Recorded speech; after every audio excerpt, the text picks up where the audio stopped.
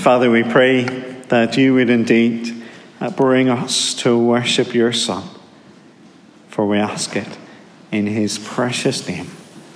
Amen.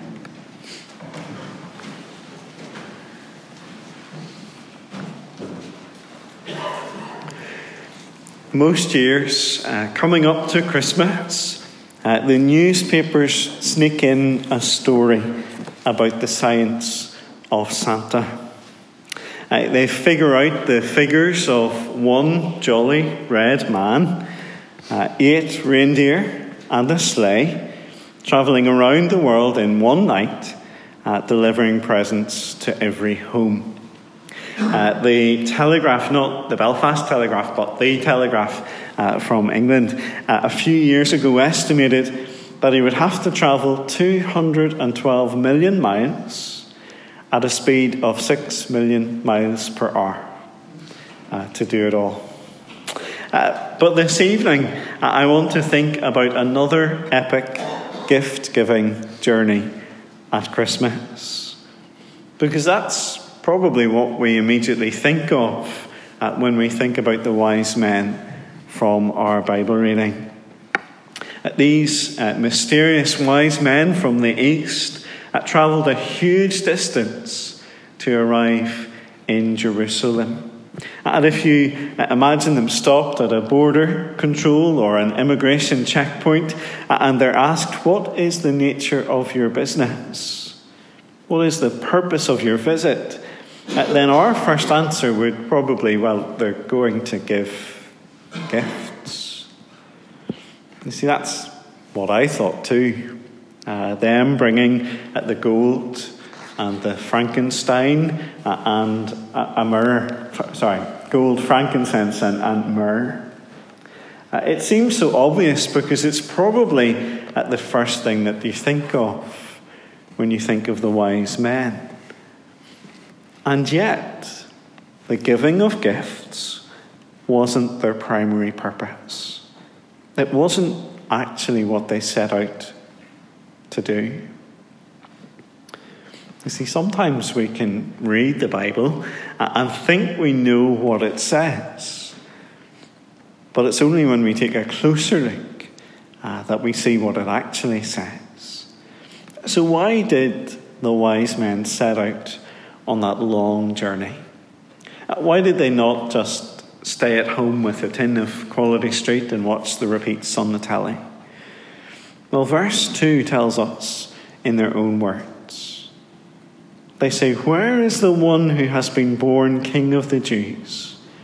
We saw his star in the east and have come to worship him." They're asking for the one who has been born King of the Jews. They know there has been a royal birth, a new king born. They saw his star as they watched the heavens by night. These stargazers saw his star rise and climbed on their camels to come and give him gifts. No, we have come to worship him. The primary purpose of the wise men was to worship. They didn't come to Jesus just to be nosy and see what was happening. They didn't travel to catch up on the gossip. They weren't interested in anyone or anything else. They came to worship him.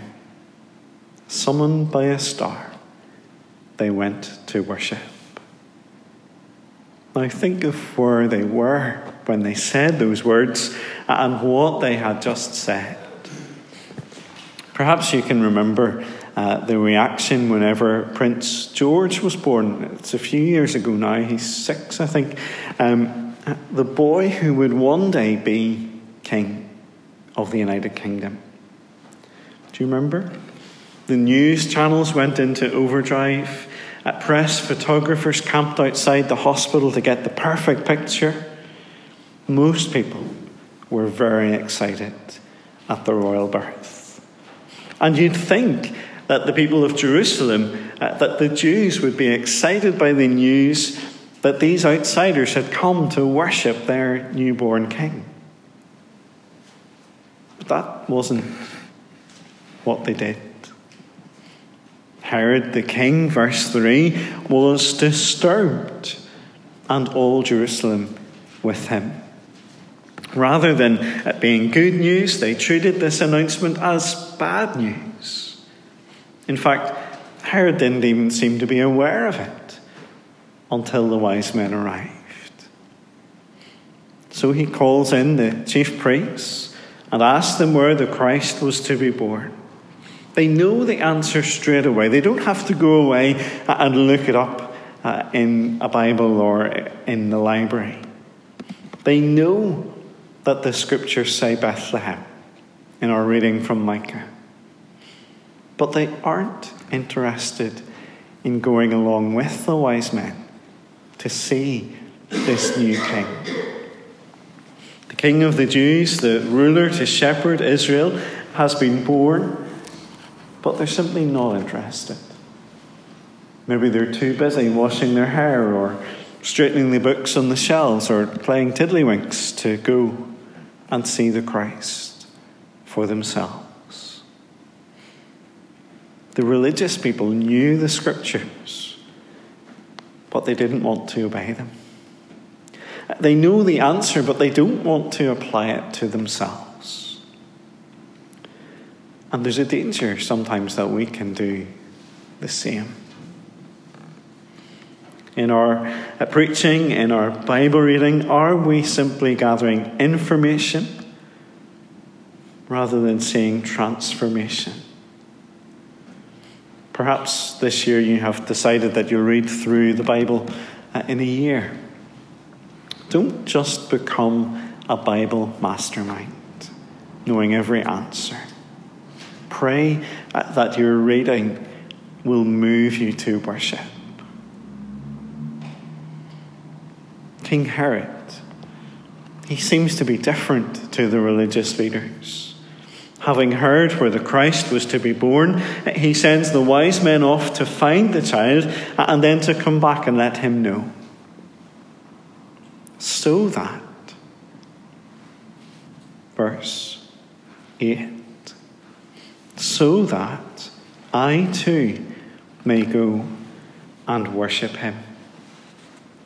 His lips express a desire to worship, but his heart holds a desire to destroy Jesus. You see, Jesus was a rival to Herod's power and position. When the wise men ask, "Where is the one who has been born King of the Jews?"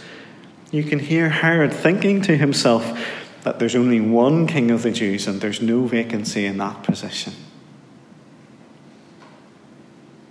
If Jesus is indeed the King of the Jews, then Herod is out of a job. But that's actually the same for all of us. The wise men recognize that the true king has been born, which means that everyone else is out of a job. We all like to set ourselves up as king or queen of our life. We want to rule our own life, to make our own decisions, and do what pleases us. But as we do so, we have dethroned God from his rightful place. And that is at the heart of sin. To say no to God, to deny God his place as king of our lives. The wise men recognize that the Christ has been born, the true king, the one who has every right to rule, the one to whom everyone else should bow. And Herod is threatened. Herod is troubled. And Herod plots to kill Jesus. Now, he doesn't say that out loud, of course. It's like the Vicar of Dibley episode where they put on the nativity play. And Herod tries to make out that the soldiers misheard his instruction to kiss the babies, not kill the babies. Perhaps our declarations of worship are only from the lips out. Could it be that our words don't match our hearts? That we claim to want to worship, but actually we're still rebelling against King Jesus? May God in his grace show us and have mercy on us. The religious knew, but didn't care. Herod knew, but continued to plot against the rightful king. It's only the wise men who show us what it is to worship the king. They set out from Herod's palace in Jerusalem, rejoicing exceedingly with great joy as the star led them to Bethlehem, to the house where Jesus was staying. Look at what they do when they enter the house, verse 11.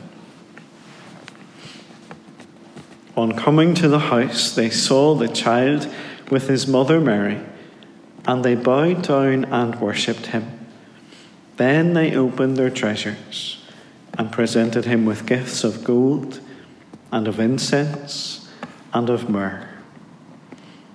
Do you see the order? They don't go in and open their treasures straight away. The first thing they did was to bow down and worship. The place of worship is bowing before the rightful king. And that's what they did. Before giving him anything, they gave themselves to him. They recognized that to be in his presence is greater than the presence that they give to him. So when was the last time that you bowed to King Jesus? When did you surrender all to him? We know so much more than what the wise men knew. They saw Jesus as a baby. They knew that he was king, and they worshipped him. How much more should we worship? We who know the full story of Jesus' life and death and resurrection. We who appreciate his perfect life, obeying the commands that we fail to keep. We who marvel at his sacrificial saving death for our sins in our place. We who rejoice at his victory over death as he was raised to life on the third day. We who recognize that he is seated at the right hand of the Father, and from where he will one day return as judge to usher in his perfect kingdom and do away with sin and death. We know how worthy Jesus is. How much more should we worship Jesus? Let's never grow complacent as we worship Jesus. Rather, may this new year be one filled with our worship and our praise as we bow before our King and submit to his rule. Let's pray.